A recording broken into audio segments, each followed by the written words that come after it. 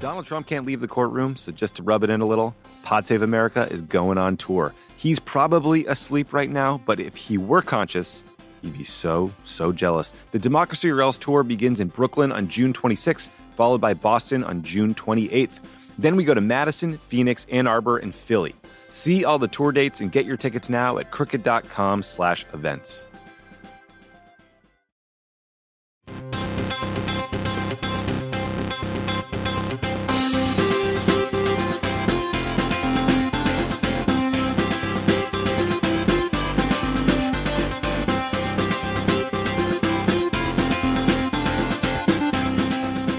Welcome to Pod Save America. I'm John Favreau. On our special episode today, I sat down with Senator Cory Booker of New Jersey, who is running for president, and we had a great conversation. We talked about his time as mayor of Newark and how that shaped his views on politics. We talked about his message of radical love and a revival of civic grace, and how that squares with a Washington that is broken, a Republican Party that is radical, and how he expects to get things done as president. And we had a great conversation about that. So without further ado, here is my conversation with New Jersey Senator and 2020 contender, Cory Booker.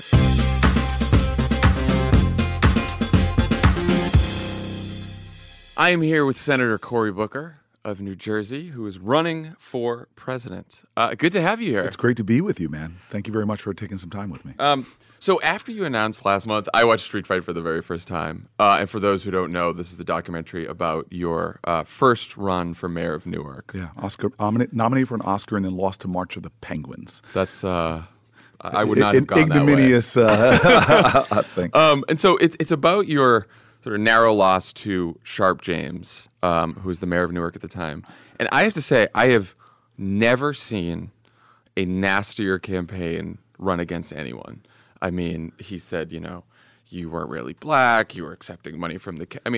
some of the things he said was just crazy. Intimidation, harassment. Thuggery, bullying by police. It was incredible. And I watched that, and my question after watching that was, how did you come from that experience and come in general from an experience where you have lived in an inner city for so long with so much pain, as you talk about, and have a politics that's about civic grace and radical love? Because I think to myself, like, after running a campaign like that and having a campaign like that run against me, I might be pretty angry all the time. Like, I'm wondering how politics in Newark sort of shaped your views.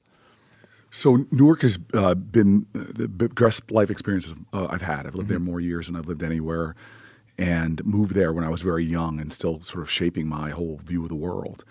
And you immediately get confronted with what exists everywhere, from suburbs to farm towns, is just the brokenness of life. And you meet these unbelievable people who have far more rights to be hateful than I might. The tenant president in the projects I lived in for almost a decade, Miss Virginia Jones, really one of the greatest heroes of my life.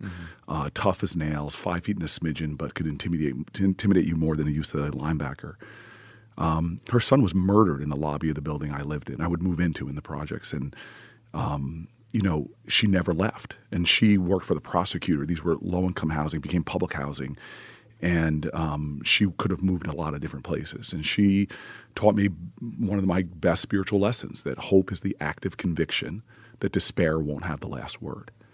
And when you see people in a point of utter brokenness evidence a transformative love, like we saw when the Mother Emanuel shootings happened in South Carolina, to stand there and say, through pain and hurt, that I forgive you to this white supremacist.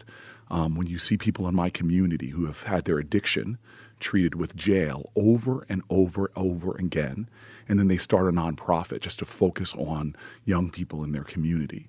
Newark is this town where every day when I'm home, just walking my block, and now I've decided to make reporters who want to do profiles on me come to my neighborhood, where people neighborhoods that people ignore or don't want to focus on. to walk with me around my community. Inevitably, these incredible human beings will come out of their cars, or I'll knock on doors and bring people in to meet families that speak to the kind of resiliency and fierce love. If people want to say love is just soft and namby, sort of like, oh, this kumbaya sentiment. Yeah. I think it's the most ferocious, tough, hard force there is, and it has transformed Newark, New Jersey. How do you balance sort of the anger that people have at the system, right? There's so much anger, there's so much cynicism out there. And you hear a lot of people say, like, someone needs to go blow up Washington, right? Someone needs to change everything. With, your view, right, that I think you believe you can absolutely work within the system and create partnerships and find cooperation. Like, how do you balance Well, there's that? two things. First of all, I just want to really focus on terms, as I've learned to do in my days in Newark. Anger is a very good emotion. Right. And if you're not angry about what's going on in America, then you have some moral dislocation inside your spirit. Yeah. You should be angry. And in fact, I worry that there's just not enough anger. It should not have taken Donald Trump to trigger the anger and the taking to the streets. Yeah. Because in my neighborhood before Donald Trump, there was children that could more easily find unleaded gasoline than unleaded water. In my neighborhood, the whole criminal justice system lost legitimacy when people see folks having a system, as Brian Stevenson says, that treats you better if you're rich and guilty than poor and innocent.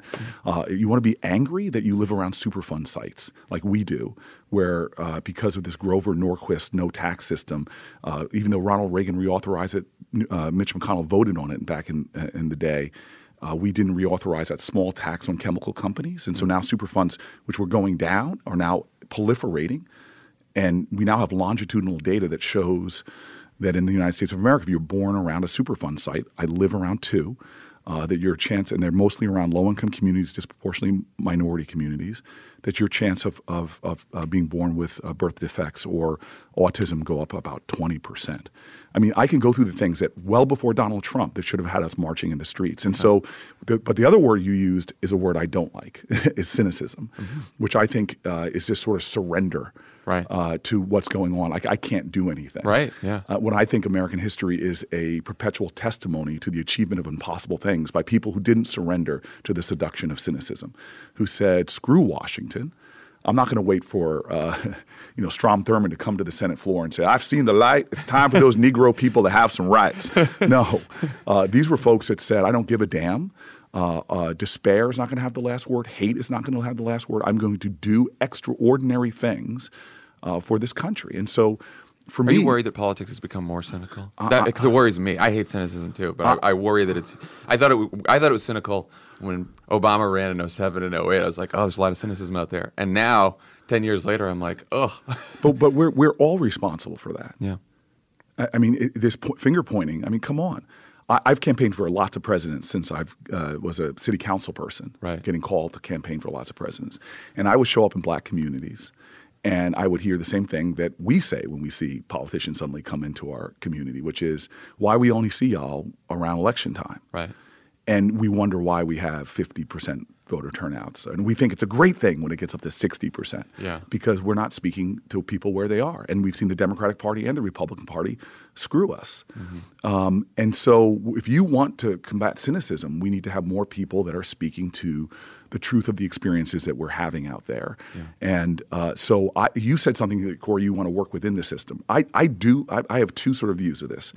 I do what I have to do to get shit done. Right. And when I was mayor, I was unapologetic, whether it was with my children or with my communities. I still remember the Trust for Public Land came to me and said, "You're the most underparked city in America." Like, they were like, just like, you guys have no usable green spaces for your kids. And so my staff was making fun of me. They said, "You will pimp a park anywhere you go." I was like, "I will name a swing after you. Just give me." And we created the largest parks expansion in our city in a century.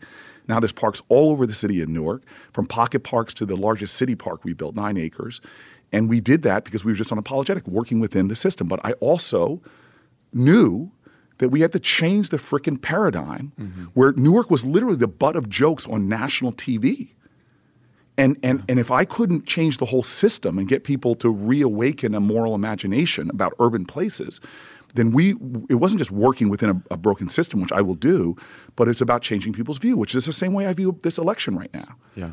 If this election is just about one office and one guy, and everybody thinks we did it, we got rid of Trump, and we go right back to doing the stuff that we were doing in those 2013, 2012, 2010. We're not going to be okay.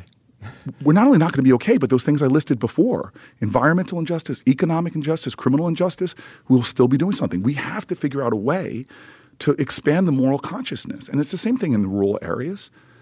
I've started my campaign in the States going to the rural areas.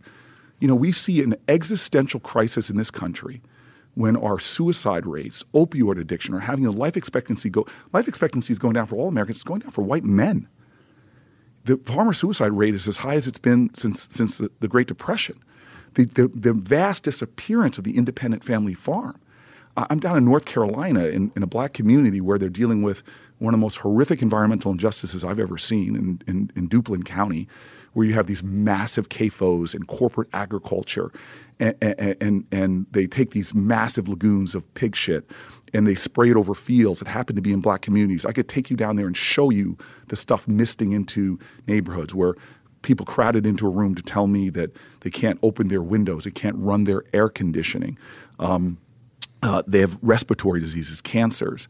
But those farmers there, they're contract farmers. They're one step short of being sharecroppers because these corporations, Smithfield, one of the biggest ones, now an international conglomerate, Chinese-owned company, has put the farmers in a situation where they're so deeply in debt, they're just struggling to stay ahead, and they're trapped in a broken system. And so one of the things what's happened in America in this slice and divide culture where we have, is it the urban voter or is it the rural voter? Is it the factory? We talk in ways that slice and divide our country. And we are forgetting that that's these systems now, the suffering of that contract farmer or the rural African-American person is directly connected to a broken systems that why my folks who work full-time jobs and catch extra shifts and still go to my corner bodega and use food stamps and find a Twinkie product cheaper than an apple. We are all caught in the same broken system, and it's the fact that we have the delusion of separateness, the dangerous delusion that we are separate from each other, that is undermining our whole civic space and our ability to solve problems. And so what I'm telling people in this election is not only, as a guy who went through a street fight, not only do we need to beat Donald Trump, but the way to beat Donald Trump is not to do Trump-like tactics. The incredible youth, the young people that marched against Bull Connor in May of 1963 in Birmingham, they didn't bring their own fire hoses and their own dogs. Yeah. They called to the moral consciousness of a country. They got folk woke so that after their very first protest, thousands of people, suddenly celebrities and incredible Dick Gregory, Joan Baez, everybody was running down to Birmingham and segregation fell within days. They were able to awaken the moral conscience of this country because one of the biggest things I worry about in America is our tolerance. We preach tolerance in America. We're a tolerant nation. Go home tonight and tell somebody you live with that you tolerate them. Right. And to me, I think the problem is tolerance. Number one, it is a cynical aspiration to be a tolerant country, but I'm more concerned about the fact that we've grown too tolerant with the suffering of our neighbors, thinking that somehow is not affecting directly your life. Yeah. And so for me, if this election is just about Donald Trump, fine. I want to beat him. If I'm president on the first day with my pen, I'll restore the transgender military service. I'll go back to some of the things he's done, mercury rules, methane rules. I can do a lot as your chief executive, but I'm not running just for that. I'm running to wake up the moral consciousness of our country, to confront injustices and understand that the only way we've ever solved mass injustice in this country, from the workers' rights movement, taking people from sweatshops and child labor, to workers' rights and public education, which both are being eroded right now, all the way to the civil rights movement, all of those things had to be done by creating broader coalitions of people, Republican and Democrat. I'm literally sitting before you right now because a Republican town in New Jersey, when my parents in 1969, I was just a baby, were denied housing because of the color of our skin. They were kept being told by real estate agents that our homes were sold. It was this coalition of folks, black folks, white folks, Christians, Jews, Republicans, and Democrats, that didn't think, okay, we can't solve they didn't surrender to the cynicism of housing discrimination in America. They did some extraordinary stuff. Yeah. They literally did a sting operation. A white couple bid on the house after my parents were told it was sold. They set up a closing. On the closing, the white couple didn't show up. My dad did, and a lawyer who ends up getting – literally, my father and him walked in, and the real estate agent gets up and punches my dad's lawyer in the face, sigs a dog on my dad. And so you have to understand, growing up, as I did to two civil rights activist parents who were rough on me, they're like, boy, don't walk around this house like you hit a triple. You were born on third base. I did what my parents told me to. I got all these degrees from various schools. And my dad's like, boy, you got more degrees in the month of July, but you ain't hot. Life ain't about the degrees you get. It's about the service you give. And you owe a debt in this country. Mm-hmm. And that's why I moved to Newark, New Jersey. And the very first thing I started doing was housing rights, housing organizing, taking on slumlords that the cynics said, you can't beat this guy. They had connections to City Hall. They were powerful guys.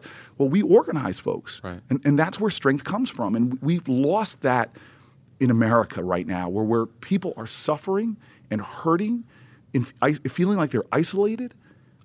People, whether they're suffering with addiction or mental health, suffering because they're a mom of a special needs kid that is barely holding on because they can't afford childcare and they're working two jobs and they can't afford housing.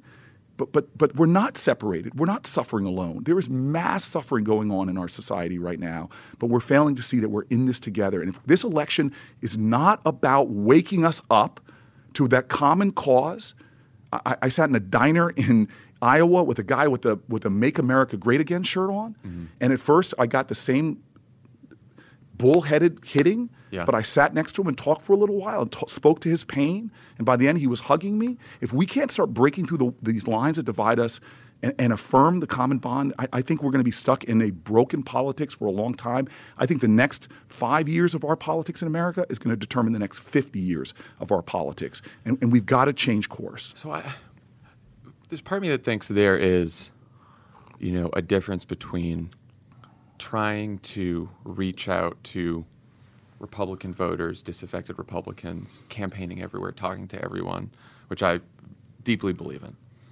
There's a difference between that and sort of the official Republican Party in Washington. Thank you for adding that. Yeah, because I think when we use lazy labels and just say Republicans, now you're roping in a whole bunch of people. No, and I never. They get defensive. Then they lock into their tribe. Right. Yes. So you proposed some really bold, ambitious policies. Medicare for all, Green New Deal, baby bonds, job guarantee. Really great policies. Have you guys explained baby bonds? Because I'm really proud of that. You do it because you should. We've talked about it a little bit before, but you should. So we have persistent inequality in this country, and my team has been looking for levers that can do that, and we believe in expanding EITC. I can go you a lot of policies, but one of the things that bothers me most about this country is not the persistent wealth gap, which is a problem, but the persistent racial wealth gap. Right. And we have cities in America like Boston where the average white family's wealth is about $280,000. Yeah. The average black family's wealth is $8. I mean, we are. My father said this to me painfully. He died 6 days before I was elected to the United States Senate. Most hopeful man I've ever met. He was born poor in the Deep South, segregated community, to a single mom who couldn't take care of him. And he comes so far, and he said to me, I fear that I've gone to a point in this country where a kid born like me, and 70% of my kids are born like my dad, poor to a single mom, in a segregated community. New Jersey is, I think, about the fifth most segregated state in the nation because of our very racist laws going into the 1970s that tried to stop black families like me moving into white communities. And he said a kid born like me would be better off being born in 1936 than today. Now, I'm a data guy, so when I was married, I say, in God we trust, but everybody else bring me data, show me the numbers. On a lot of indices, my dad's right. And one of them is the fact that the wealth gap was closing between blacks and whites, but now it's back to where it was around the time I was born. Right. So Baby Bonds basically says that every child born in this country should have a stake in this economy. And wealth is important. People live paycheck to paycheck know that they don't have any wealth to fall back on for emergency or to invest in the kind of things that deepen wealth. Now, black communities were denied programs that people brag about as pathways to the middle class, from GI Bill to Social Security was written in a way to exclude professions where blacks. There's a lot of things that help people sort of build wealth. FHA loans and the like were denied African Americans. One of the reasons why we have persistent wealth inequalities today. And so this would help put a deposit in every child who would get an account, a baby bond, and every year, depending on your wealth of your family, like the EITC measures, you would get deposits. Youngest kids would get up to the poor kids from the lowest income families would get up to $50,000 by the time they're 18 to do things that build generational wealth, to start a business, to go to college, to buy a home. And it's one of those levers. Archimedes, I guess, said something like, "You give me the right lever, I can change the world." Yeah. This is for those of us who want to see persistent racial inequality addressed in this country. It's one of those things that would do that. Plus, for low-income families in general, it would give them a stake and a leg up. So do you think do you see any Republican senators who are in the Senate right now who would give you a vote for baby bonds, a vote for Green New Deal, vote for Medicare for all, vote for job guarantee? So, like, say you're president, you've got a Democratic House, you've got a narrowly elected, hopefully Democratic Senate. Do you see any Republican senators that would join on the big priorities? I know on some of the small stuff they probably would. But John, I see you. I know you're an evangelist for things like getting rid of. You know where I'm getting at. I know exactly where you're going. I can see it a mile away. Let's just confront this because I may have listened to your podcast once or twice and heard my name evoked as a symbol of the obstruction in the Democratic Party. I am an Obama guy through and through. You know that. Yeah. And I am always attracted to like positivity, unifying politicians. I feel like the Republican Party over the last decade has radicalized me a little bit, and right. But it's not radical, and you and I both know the origins of our Senate were not with the filibuster rule. So people should know their history. Yeah. And so this is what I say to folks like you and a lot of my friends who've come to me and had good conversations since I announced my candidacy and got a surprise question about the filibuster in my first moments of being a candidate. Wow, and it was sort of like, okay, filibuster rule. Let me tell you what I think. Look, I understand that the erosion of the Senate already has allowed this party to do awful things. Trump tax cut, for example. Right. And if I was president, I want people to know very tactically, let's talk tactics, I will use reconciliation to roll back the Trump tax credits and do the kind of things that I think to have a tax system that reflects our values, our morals, and frankly is better for our economy. Right. You know, giving a hedge fund guy to be able to pay lower percentage of his salary in taxes than a teacher. It doesn't reflect our values, nor does it reflect what's best for our economy. And so when you talk about changing the filibuster rule, I understand that we are heading right now. We are heading that way. To people on both sides, we are heading that way. You hear Trump calling for the end of the filibuster rule all the time, and I understand that if I am the commander in chief, the president of the United States, fighting a tactical battle, that is something that is we are moving towards. But understand my perspective on this, which comes from decades of living in one of the most vulnerable communities in the country. And if Mitch McConnell, Paul Ryan, Donald Trump for the last 2 years had complete sway, they wouldn't have just changed policy, which is nice. They would have hurt people in my community. Right. Literally doing policies that could cause people's death. When we had a Republican governor in the state of New Jersey, just something like attacking Planned Parenthood for women in my community who rely on that Planned Parenthood for their health care.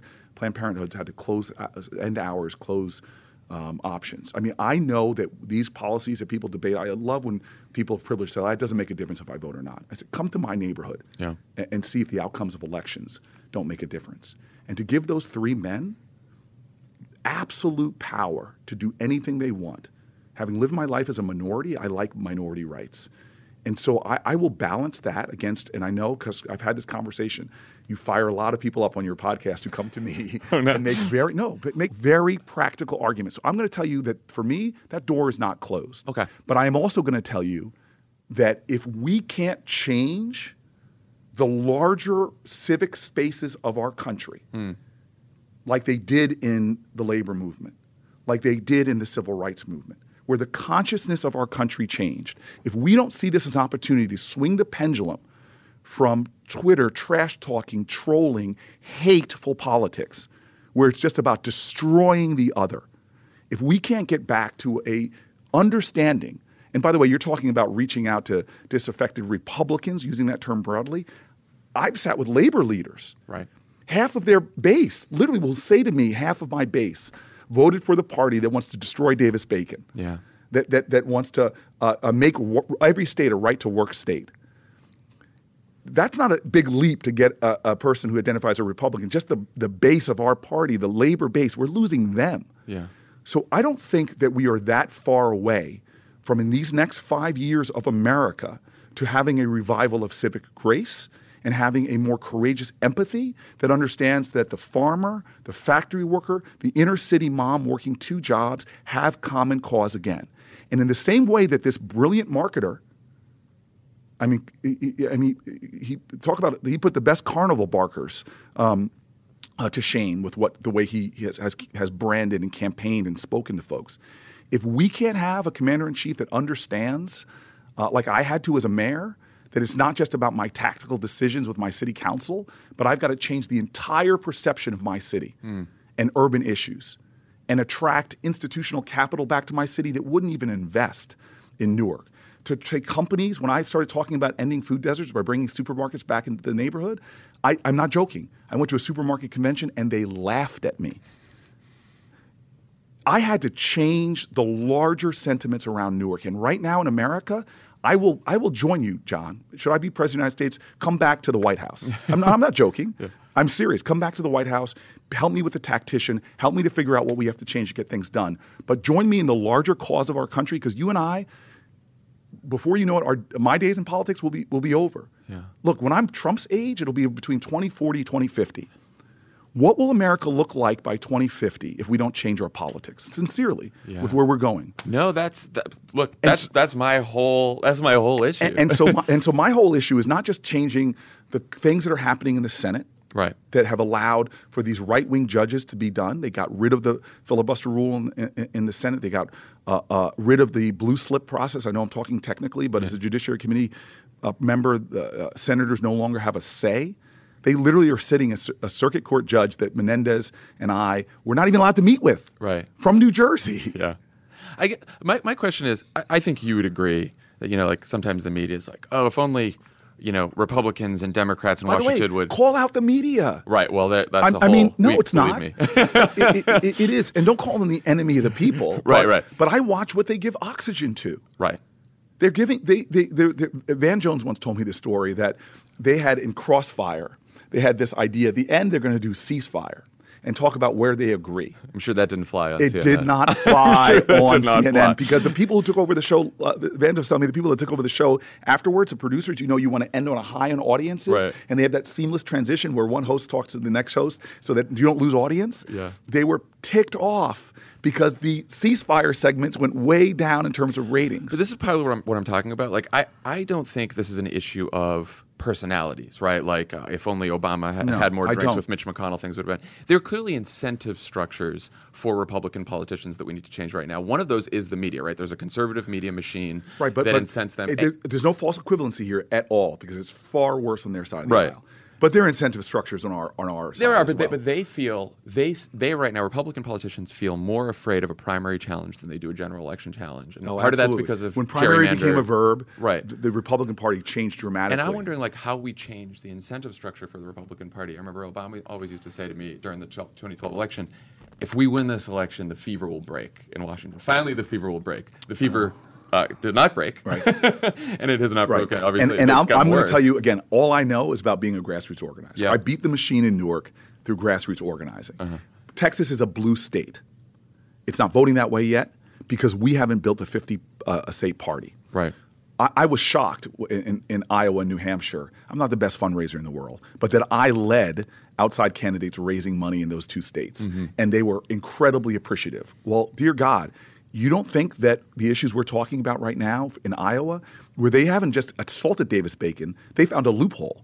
They literally were pushing a law that says if you file a workman compensation claim and you lose the claim, then you can be held criminally liable. I mean, the stuff they're doing to public education on that, and I was having honest talk with folks when I was in Iowa this last week, that we can get a president, but if you don't change your legislature, if you don't build most of these issues we're talking about, I can do some things about public education when I'm a president. I can fully fund special needs education. I can create a tax relief for teachers who reach in their own pockets and give money, as I see in Newark all the time, thousands of dollars, hundreds of dollars for their kids. I can forgive loans for people who are willing to teach in rural areas, urban areas. I can do a lot of that, but fundamentally, there's an assault going on public education in your state that only can be stopped by electing folks.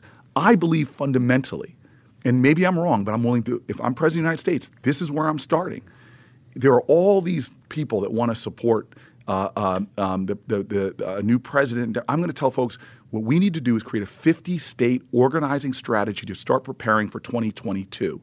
When people like Mikey Sherrill and all these other folks are going to have their back against the wall that shouldn't if we organize, because I've seen this in the response to this Trump. Yeah. The response to Trump has been, hey, let's organize. Yeah. I met with this amazing table of women leaders in my state, and there were women I've known for a long time, heads of organizations like NOW. And then there was these young millennial women who had thousands of people in New Jersey organized on their Facebook page who openly admit, some of them to me as I meet them around the country, that I wasn't that engaged or involved before Donald Trump. And if we don't sustain that kind of organizing, we could turn Texas, heck, I think we could turn Texas in 2020, but definitely in 2022 just by organizing people. You go to communities like Newark or Wayne County where Detroit is, or Philly, and really engage with African-American community. Yeah. I'm talking in the way we do in Newark when we were organizing elections, talking to their issues, actually connecting them to the policies that can help our communities. You are going to get African-American turnout to go up in midterm elections. And so I understand a lot of what you're saying is because we look at the way things have gone in the past.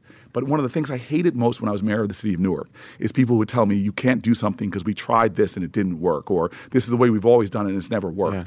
It takes new approaches, creative thinking to create real transformations. And forgive me for going on, but I just want to just give you this example of we're the internet generation. We have tools our parents never had. I was sitting at home watching the Tonight Show when Conan O'Brien was on it. And he did what ticks me off the most is when people kick communities that are already down. Yeah. And he said, I hear Newark, New Jersey has this new healthcare program. I was really proud. I was able to drive prescription drug costs down in my city for in a community and get people into primary care, which is really good for health and driving down healthcare costs. And it got a little national attention. And here comes Conan O'Brien in his monologue, and he says, I hear Newark, New Jersey has this great new healthcare program. Well, I think the best new healthcare program for the city of Newark is a bus ticket out of town. Oof. I'm the mayor of the city, sitting there watching TV, hanging out with my two best friends, Ben and Jerry, and just lost it. Yeah. But you know what I did? Because this is the reputation of Newark. It's a laugh line. People were cracking up. I hear it about Cincinnati. I hear it about Detroit. I hear it about places where dark and black and brown people live all the effing time, and it pisses me off. But you know what? I'm different. A generation ago, or not even 5 years before that, the best an angry mayor could have done, and my mayors did that. My previous mayors in Newark did that. Write an angry letter to the network, and intern would read it. You know, or they can call a press conference and only channel 72, the Bulgarian channel, would show up. Yeah. But we live in a different era. I went to my office and I sat there behind my desk, and I used some humor and I used some straight. I said, look, this is Newark, New Jersey. You know, we are a great city, bragged about my city. And Conan O'Brien, I'm banning you from Newark's airport. I said, you're on the no-fly list. Try JFK, buddy. And guess what happened? That video went viral. Before I knew it, I'm getting earned media like I never got before. And he plays right into my hands. He doesn't apologize. He bans me from Burbank Airport. And here we are in LA, and you know, and you flew in LAX, right? I'm an LAX guy. That's okay. That's no big deal. But we started this fight that I was getting media like suddenly I'm calling supermarket companies, and they've heard about this stuff, and they're answering my call. I'm getting the big banks to talk to me now about investing in a city they ignored because capital in this country is so damn lazy. 5 metropolitan areas get the overwhelming majority of investment.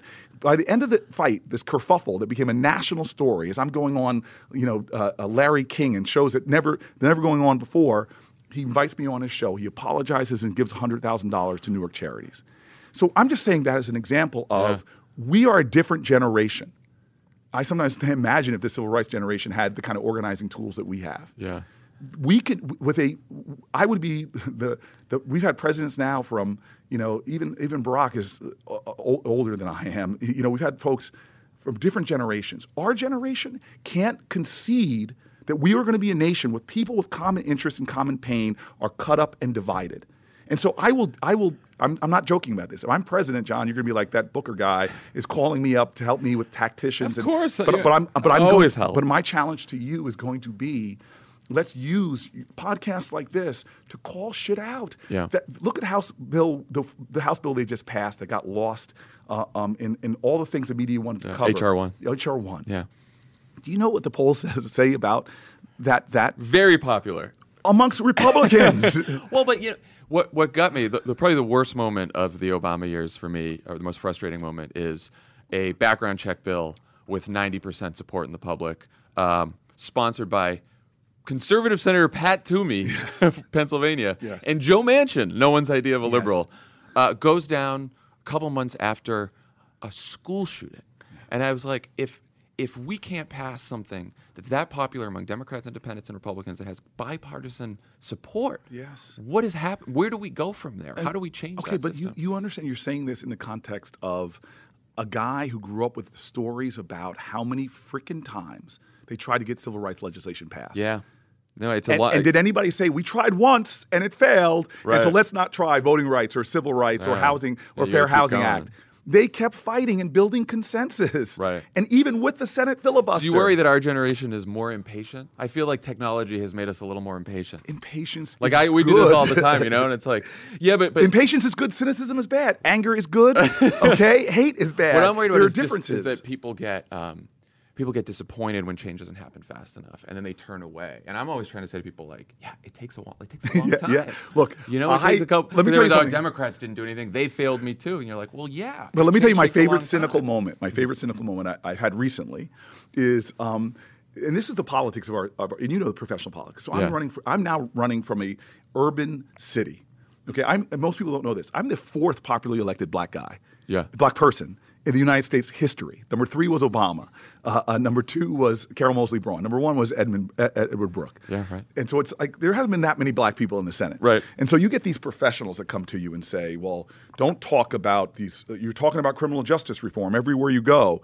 And almost like are trying to imply to you that this is an issue that's only affecting black people, which, by the way, if you are living in a country that's watched your infrastructure crumble, except for in one area, I was in Poland, and a Polish peer of mine as a senator was telling me, and this was one of those moments I had to control my tight end instincts and not create an international incident, who was bragging to me about their mass transit or whatever he was talking about. And you Americans, we built out the best infrastructure in all of humanity. While our bridges, tunnels, no broadband, China's building 18,000 miles of high-speed rail. But what we were building out was prisons and jails.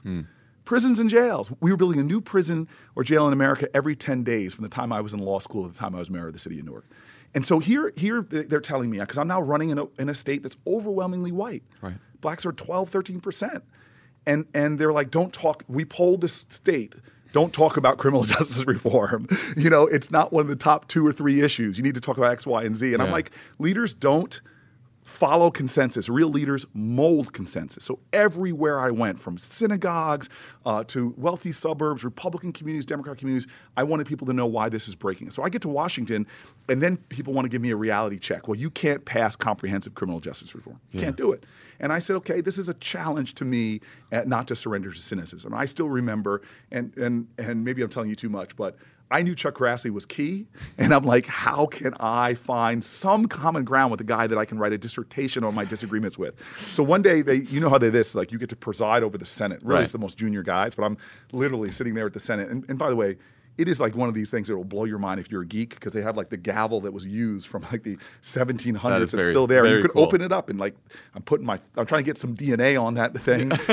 And anyway, and I'm watching Chuck Grassley come to the floor, and I've watched him give speeches now that just rankle me, and he starts talking about wind tax credits.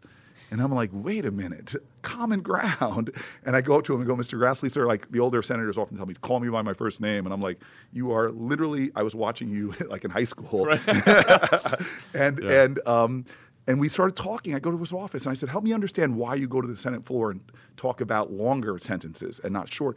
And it took me years from with the heroic leadership of Dick Durbin and me trying to be his mini-me and running around, building consensus and fighting to get things that were really important to me. Like we're doing things right now as you and I are sitting here. There are children who haven't even been convicted of things that are in solitary confinement right now, which psychological professionals call torture. Right.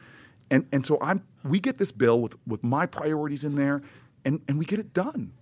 We get it passed. Yeah. So what I'm telling you is that's too slow for me because it's just, as the act's called, as a first step. But I tell you, I brought the guy to the State of the Union, Mr. Douglas, who had a life sentence for crack cocaine weighing less than a baseball. A life sentence. We liberated thousands of people with that piece of legislation during an era of Willie Horton, right, where people are getting out of jail. Yeah. In an era of Willie Horton, we got it done. And so don't tell me that we can't collectively. We've got the best on our party, the best branding experts. They're using them for materialism and corporatism and everything. Yeah. But don't tell me with the young people I'm meeting out there who are not taking that vote that you talked about that failed in the Senate. You talk to these folks coming out of Parkland and communities like mine who are determined to pass common sense gun safety. I just believe we can get things done, especially if we can get more folk woke, that they are living in a nation that brags about being the wealthiest country on the planet Earth, but has a declining life expectancy, that used to have the best infrastructure on the planet Earth, and in the span of one generation, trashed that house they inherited from their parents and handing it over. When I talk to groups like this, everybody agrees. I'm not joking. I mean, there may be that 5-10% that we can't ever get to. And so what is our politics going to be? And that's why I'll die on this hill in this presidential campaign. I literally will. Mm-hmm. Maybe some people are going to want folks to fight fire with fire. I ran a fire department. It's not a really good strategy, okay? I'm going to die on this hill because I want this to be more than about just one guy in one office. Because my communities were suffering before this guy got elected. And so were factory towns, and so were farm towns, and so were people that were easily angry and then felt some appeal with some guy that wanted to blame it on Mexicans and Muslims and others, and lied to people about trade because he's not doing anything about it, lied to people about Medicare that he just put a budget in that cuts. We can reach back out and get those people together and awaken that worker. And by the way, I cannot stand how working. We're going to get off to working people. That's not people in my community in Newark. But we can get workers to see common cause. We can get people in different areas of our nation to see common cause. And that's what I want this election to be about again. And by the way, I'm betting you, and I hope to have the chance to prove this, to be the guy that gets to run against Trump, be the person that gets to run against Trump. I bet you that not only is this a strategy that this country needs, I think it's actually the best tactical strategy to beat a bully. Watch Street Fight. I'll show you how that strategy, the strategy of dignity and grace, can actually win in the toughest of politics.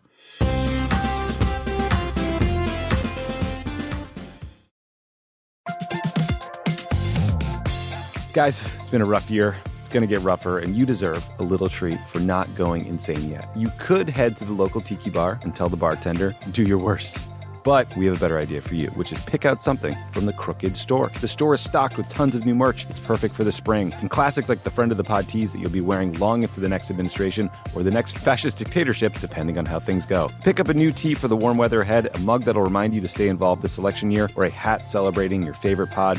Go to crooked.com/store to shop.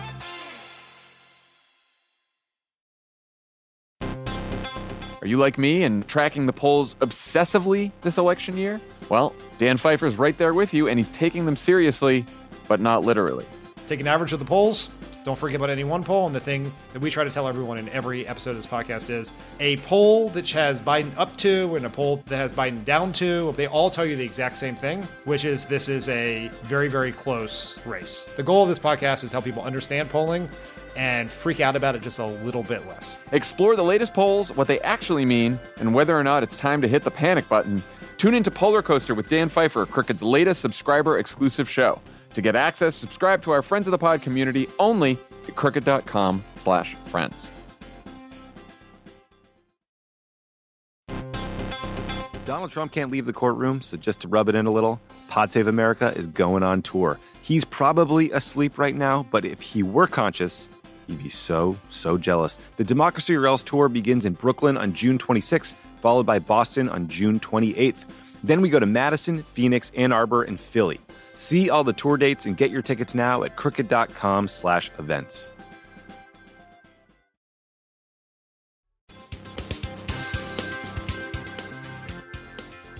What I thought about this interview after, in the wake of New Zealand and that shooting, because you have this very powerful message of radical love. Like, what do you do as president about rising white nationalism and xenophobia, Islamophobia, anti-Semitism?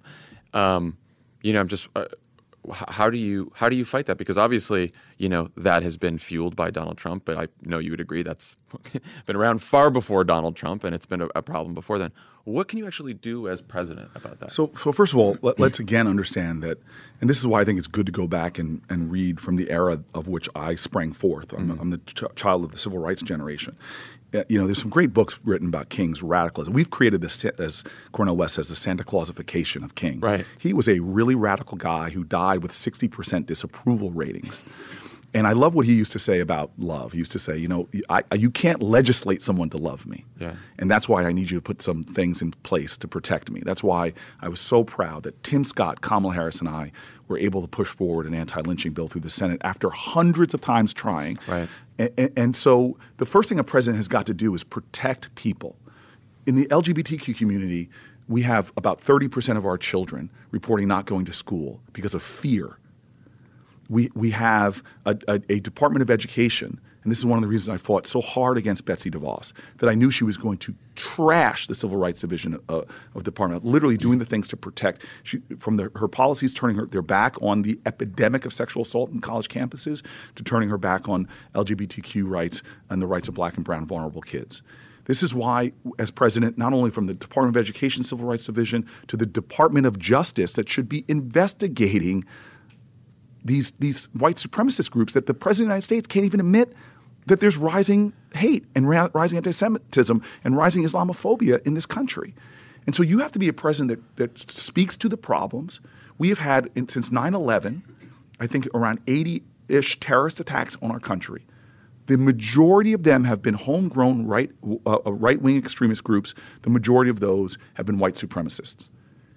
For all the billions and billions of dollars we're spending to protect Americans from quote-unquote terrorism, we need to focus on domestic terrorism. Would you make sure that you appointed an attorney general who would go after white nationalism? That would you try to increase funding to make sure that we are investigating? So Trump has cut funding. Yeah, no. to investigate white nationalist groups at a time that the violence coming out of these white nationalist groups. So I would, and have a lot as a lawyer again who came up because of the protections that were given by the DOJ. We need to have a Department of Justice that is dealing with violence and crime, including police shootings, which you have big city police chiefs talking about needing to create greater senses of accountability for law enforcement. The Department of Justice can be doing so much to create safety and securities in communities and to restore confidence in the criminal justice system that we are fairly pursuing injustice wherever it exists. We spent a lot of the past month talking about anti-Semitism, and one of the issues raised in the many debates we've had is really a foreign policy issue. Should Democrats be more willing to call out the Israeli government when there is a prime minister who's made it his policy that there will not be a Palestinian state as long as he is in power? So the short answer is yes. Yeah. Whatever the country is, we should have the courage to speak with a moral voice. I often worry that Israel gets a treatment that is not applied to other countries that are. This is why I will never support the BDS movement, because I think it is. Call out their actions that when they're doing things, but dear God, you're living in a neighborhood where nobody's calling for China, a boycott movement for China, which is doing things to the Uyghurs. I can go through them. Right. But the erosion of the ability for us to even get to a two-state solution is the erosion of a bipartisan consensus we've had in this country for a long time. For a long time, this idea that we should have self-determinations of people, that both Palestinians and Israelis should have their own country and be able to have self-determination. And so, on the Senate Foreign Relations Committee, I have fought against Trump's administration's efforts to pull back humanitarian support from the Palestinian communities. I've gone to the West Bank. I've seen just access to clean water, to basic human rights. We've got to be there. We've got to also make sure that Israelis have a right to defend themselves and to keep themselves secure. And we've got to be able to have conversations about things like, that are kind of as complicated as Mideast peace and something more than just slogans, and talk about the nuance of these issues and always lead with what our values are. Would you put any additional diplomatic pressure on Israel as president if they refuse to engage in a good faith discussion about a two-state solution? I think that we've had presidents from both parties who have put lots of diplomatic pressure on Israel, and again, it's very hard to negotiate where there's the leadership in the Palestinian community is not necessarily even leadership you can negotiate with. It doesn't necessarily speak for all the various factions. So absolutely, but I continually want to remind folks that Hamas and Hezbollah, who are plotting every single day to kill Israelis. And now that Trump, who says he's strong on Iran, has basically given Iran a highway through Syria with more sophisticated weapons now going to Lebanon. These are existential everyday threats to the Israelis, as there are everyday threats for Palestinians just to get basic health care and clean water and basic rights. And so there is an urgency for us to play a role in the Middle East with our most critical ally, the Israelis, so that we can affirm democratic ideals and principles. What do you see as our greatest national security threat? Again, I'm going to tick through things that I think are threats, but then I'm going to answer the question in a way that you may now expect, but maybe not. So climate change is an existential threat. When you read military reports about what they expect to happen when I'm Trump's age, what will go on the planet Earth should we fail to deal with climate change, the instability, the famines, the chaos on the planet Earth that's going to happen. And in the United States, to vulnerable communities like mine, this is an existential planetary threat that would call – you think refugee problems are refugee problems now? Right. And we have not seen a hint of what could happen if we don't deal with this issue. So that's definitely a threat. Yeah. I can tick through more. I think we are going through a planetary battle between authoritarian governments and democratic governments. And democratic governments have had a very tough 5 or so years. Right. From Brexit to what the Russians are doing aggressively. Talk to people who live in Latvia or Estonia, Lithuania. Ask them if they don't feel like they're in a gray war right now with the Soviets. Flashback with the Russians. So I can go through more threats. I think that if for people not to see. How do we win the battle against authoritarianism? Rising authoritarianism around the world. Let's win that battle at home first. Fair enough. Let's make let's fight against authoritarian right here, where we have a president that sounds like authoritarian, a guy that's authoritarian, the enemy of the people. Even lock her up. Right. I mean, chants like that, we've heard them in our history. People are forgetting that we are coming, and this is why historical amnesia really bothers me. We've heard the same anti-immigrant rhetoric from a viable national party called the Know Nothings. Yeah. That came out against the scourge of the invasion of the immigrants. This time they were talking about Irish Catholics. Right. Okay? Yeah. Every generation, history echoes. We've seen demagoguery. Father Conklin. I could go through every generation has had their demagogues. Right. And we've beat them back in the name of more democracy, not less democracy. And so, first of all, I always say, before you tell me about your religion, first show it to me in how you treat other people. Yeah. We preach a civic gospel. It's in our songs. We all swear an oath. Think about back in the days where one military would beat the other one. So swear an oath of loyalty. Oaths used to have a lot of power. We do it every day, not even thinking about the words we're uttering from our mouth. We say, I swear this oath to liberty and justice for all. Well, we live in a country with rampant injustice, environmental, economic, criminal injustices that when they're revealed, make people squirm. I'm talking about even animal rights. I'm sorry, I'm an animal rights guy. They're trying to pass laws so that people won't even see what's going on to animals in this country called ag-gag laws. Because Americans aren't comfortable with injustice when they see it, but somehow we've stopped seeing it. Let's just focus right here at home. And this gets me to the existential threat that I really think is the existential threat. Mm-hmm. Because when a country can't do the things that 80 and 90% of people agree on, and I know you might try to use this as, again, to push me on the filibuster. No, I'm done. Don't worry. And again, come into my tactical circle should I be president of the United States, and you and I will have real conversations about walking through the Senate, convincing Chuck Schumer and all the rest of them to get rid of it. Yeah. You and I will have real talk about what it's going to take. Cool. And your first obstacles don't have to do with Republicans. Right. No, believe me, I know. Okay.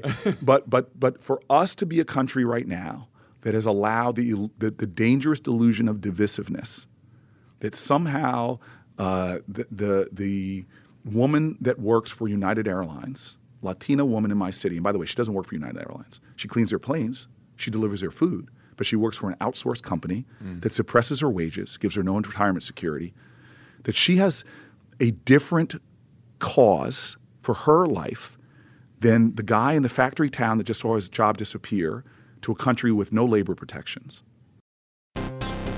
Are you like me and tracking the polls obsessively this election year? Well, Dan Pfeiffer's right there with you, and he's taking them seriously, but not literally. Take an average of the polls.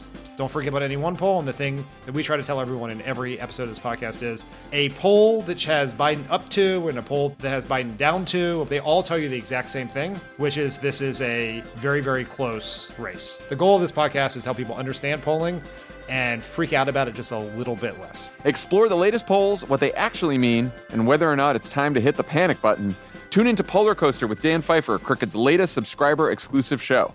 To get access, subscribe to our Friends of the Pod community only at crooked.com/friends.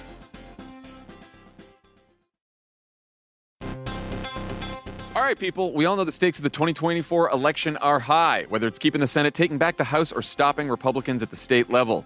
If you're ready to make a real difference, sign up for Vote Save America's 2024 volunteer program. And just to make it interesting, we're pitting you against each other. Vote Save America will sort you onto a team, east or west, and you'll compete with a community of other volunteers to maximize your impact on the ground with opportunities tailored to you and the causes you care about. The team with the highest volunteering stats could secure the biggest prize of all, the continuation of American democracy.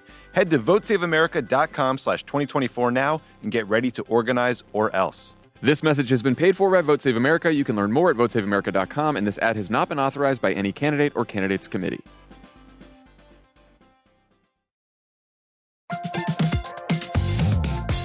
Guys, it's been a rough year. It's going to get rougher, and you deserve a little treat for not going insane yet. You could head to the local tiki bar and tell the bartender, do your worst.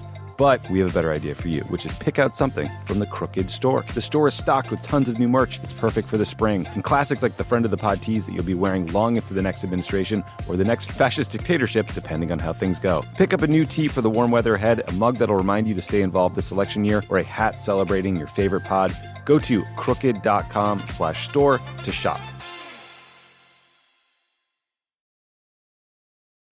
Or the farmer who is got a CAFO, as a literal farmer said to me, a Republican farmer was telling me about that the CAFO is down the street from him has poisoned his well that he used to drink from, and his crick, I think that's pronouncing it right. That's right, it is. It's crick.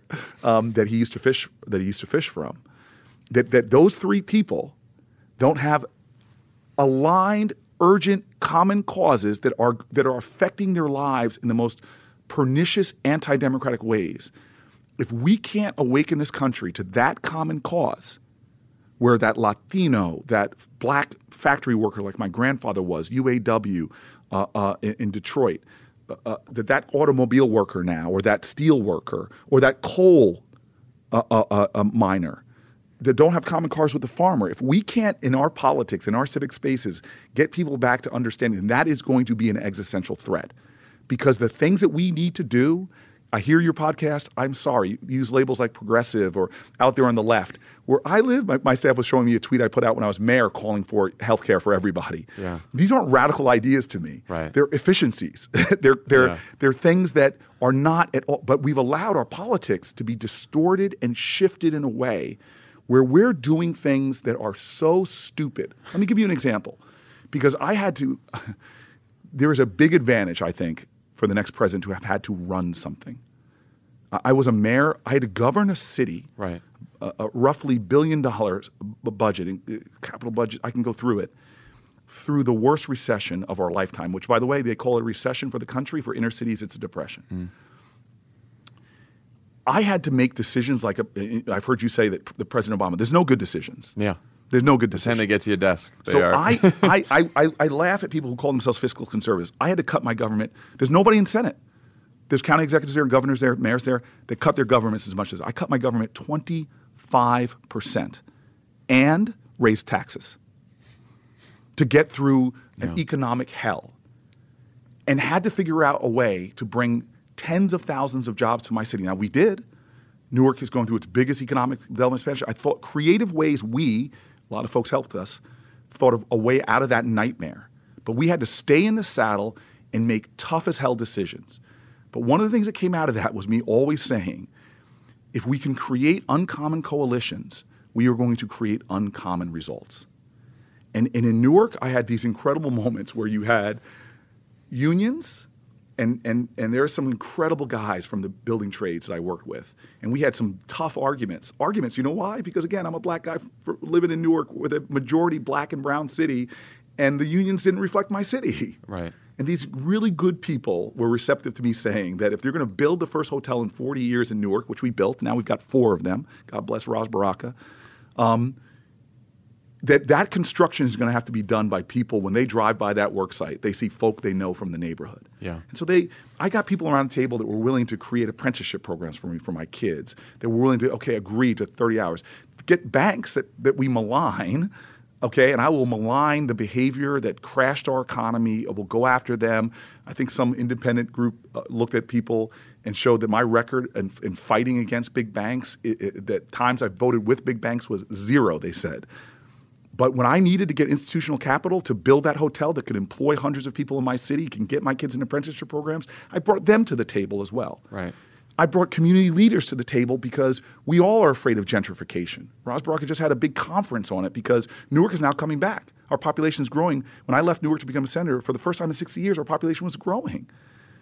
So we want community leaders there to know that they can help us organize. They can help us make sure that this isn't gentrification, that we pass first source legislation in Newark to say when anybody's hiring in our city, they have to look to local leaders. They have to agree to hire guys with criminal convictions because, hey, lots of drugs being used on Stanford's campus, but nobody's getting arrested for it. Yeah.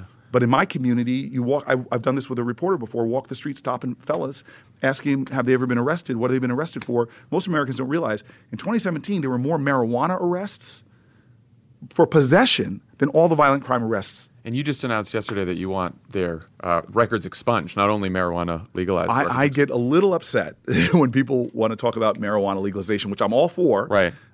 I'm all for, but they don't talk in the same breath about justice, restorative justice, things like expunging records, giving people in prison pathways out, allowing people to benefit from the business opportunities that are being created. Is expunging the record something you need? Is that legislative, or is that something that you'd have to pass a bill for that, right? I'd have to pass a bill for Yeah. that. Last question. What do you think the biggest obstacle in the way of fixing this system is? What is the source of all this division and what has happened to our politics? Like, what are you fighting against here? The opposite of justice is not simply injustice. It's apathy, it's indifference, and it's inaction. I am blown away by young people right now in this country and how they want to work in jobs where the companies have values and morals, the creativity, the artistry, but we still see voting rates at 20, 30%. And young folk, if you ask them about college debt, if you ask them about climate change, if they voted, you would see, and you and I both know that there might be some people in the Republican Party that pander to, or politicians in general. I don't want to point fingers. Yeah. That suddenly, if they know that they're going to face in the next election 50% in the midterm of young people voting, right, not at 20%, do you think that would change people's politics real quick? Yeah, that would change incentives. Yeah, that would change incentives. And so there is nothing that is wrong with American democracy that can't be solved with more American democracy. And what I mean by that is that our democracy is not a spectator sport to get more people in the game. And so I understand that there are people in this country that look at a person like me and it fills them with hate and bigotry. And I see what the Republican Party's voice on Fox News wants to try to make people believe about many of us Democrats. But I just want folks to know that please, please don't make this a small election about one office and one guy. And as bad as the things he's doing are. This is a moral moment in America again. And if we can ignite something in this election, if we can have, and if it's not me, if we can have a leader that can ignite other leaders, that could create not a campaign, not an election, but a larger campaign for this country, if we can reconceive ourselves as framers, because if you don't think that Ella Baker and Mary McLeod Bethune and Martin Luther King, or let's go to the folks like Frederick Douglass, were framers. Yeah. Because the original framers didn't kind of include them. That's right. That's right. So they were reframers. Yeah. We now have to frame this country again. We have to take full responsibility. There's a choice we have to make every day in our lives. It's to accept things as they are or take responsibility for changing them. That woman, Miss Virginia Jones, when I asked her after her son was murdered, why do you still stay in these projects? I know where you live. I know the money you make. And she looks at me and goes, why? Almost indignant at the question. She had this defiant love that was always up in your face. Why do you still stay here, Miss Jones? She looks at me and she goes, because I'm in charge of Homeland Security. I mean, she knew she couldn't secure the whole world, but she was going to be in charge of Homeland Security for that block. Yeah. If more of us say, I'm in charge, I'm not – Alice Paul did not wait for Washington. She's the first person who was ever arrested in front of the White House. Yeah. Force-fed when she was in prison because she went on hunger strikes. If we take responsibility for our democracy and make this election a referendum on the direction of this country, a referendum of spirit, a revival of grace, if we can do that in this election, and I'm going to call for this, I'm a progressive, I'm a tactical guy. I was a mayor. I had to figure out how to create safer streets, create better schools, and we did in Newark. But the thing that allowed that to happen was to get everybody from late night talk show hosts to foundations to unions to reimagine the city with me. Well, we need to reimagine America right now because all the things we hope for and dream for as this country are at stake right now. The planet is in peril. We've been told we have 12 years and clicking. Totalitarianism is on the rise. Our country is being attacked right now by the Russians, who are finding all kind of insidious ways. I've read the reports of what they want to do. They want to make us suspect the truth. They want to make us lose faith in our institutions. They want to make us be pitted against each other. Yeah. They literally are. I've watched the bots. They're trying to foist us to make us hate each other more. If we can't now revive that grace, put more, as I always say on the stump, put more indivisible back into this one nation under God. If we miss this opportunity, yeah, Democrats might win some elections in the future, but we are not going to change the country in the broad scale way we need to do that gives labor back dignity, that makes healthcare a right and child poverty a wrong, that makes it's not public schools a little better, but transforms public education and schools into cathedrals of learning for every child, not having their lives determined by the zip codes they're born in. We can do all these things. It's not a matter of can we, it's do we have the collective will? And so I'm going to talk to that spirit in this country amidst more and more cynicism, amidst more and more people that just want to blow folk up or tell me that, oh, I hope you punch Donald Trump in the face. Yeah. I've said, I don't know if that's a good look for a former tight end from Stanford, young guy punching out our more elderly president. I want this to be an election that is a referendum of spirit and in my opinion, a revolution of spirit in this country, like I saw from my parents' generation around the civil rights movement, like I saw from my grandparents' generation around the labor movement. We can do that again. Well, I very much share that hope, and I'm very glad that you're running. Be a prisoner of hope like that. I will. I'm there. Okay. Cory Booker, thank you so much for joining us. Thank you. Appreciate it. Thank Good you luck so on much. That. Thanks. All right.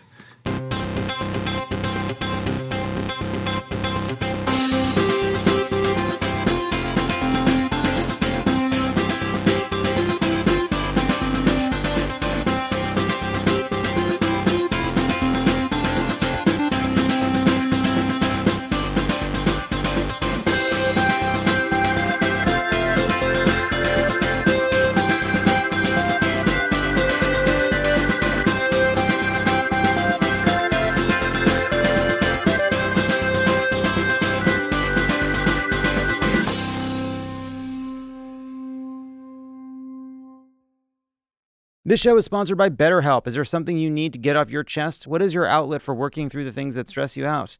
I do the crossword. That helps. I also go to therapy, and I say, this week, I don't want to make any progress. She's like, ugh, that's what you said last week. We all carry around different stressors, big and small. When we keep them bottled up, it can start to affect us negatively. Therapy is a safe space to get things off your chest and to figure out how to work through whatever's weighing you down. If you're thinking of starting therapy, give BetterHelp a try. It's entirely online, designed to be convenient, flexible, and suited to your schedule. Just fill out a brief questionnaire to get matched with a licensed therapist and switch therapists anytime for no additional charge. Get it off your chest with BetterHelp. Visit BetterHelp.com/PSA today to get 10% off your first month. That's BetterHelp, HELP.com/PSA.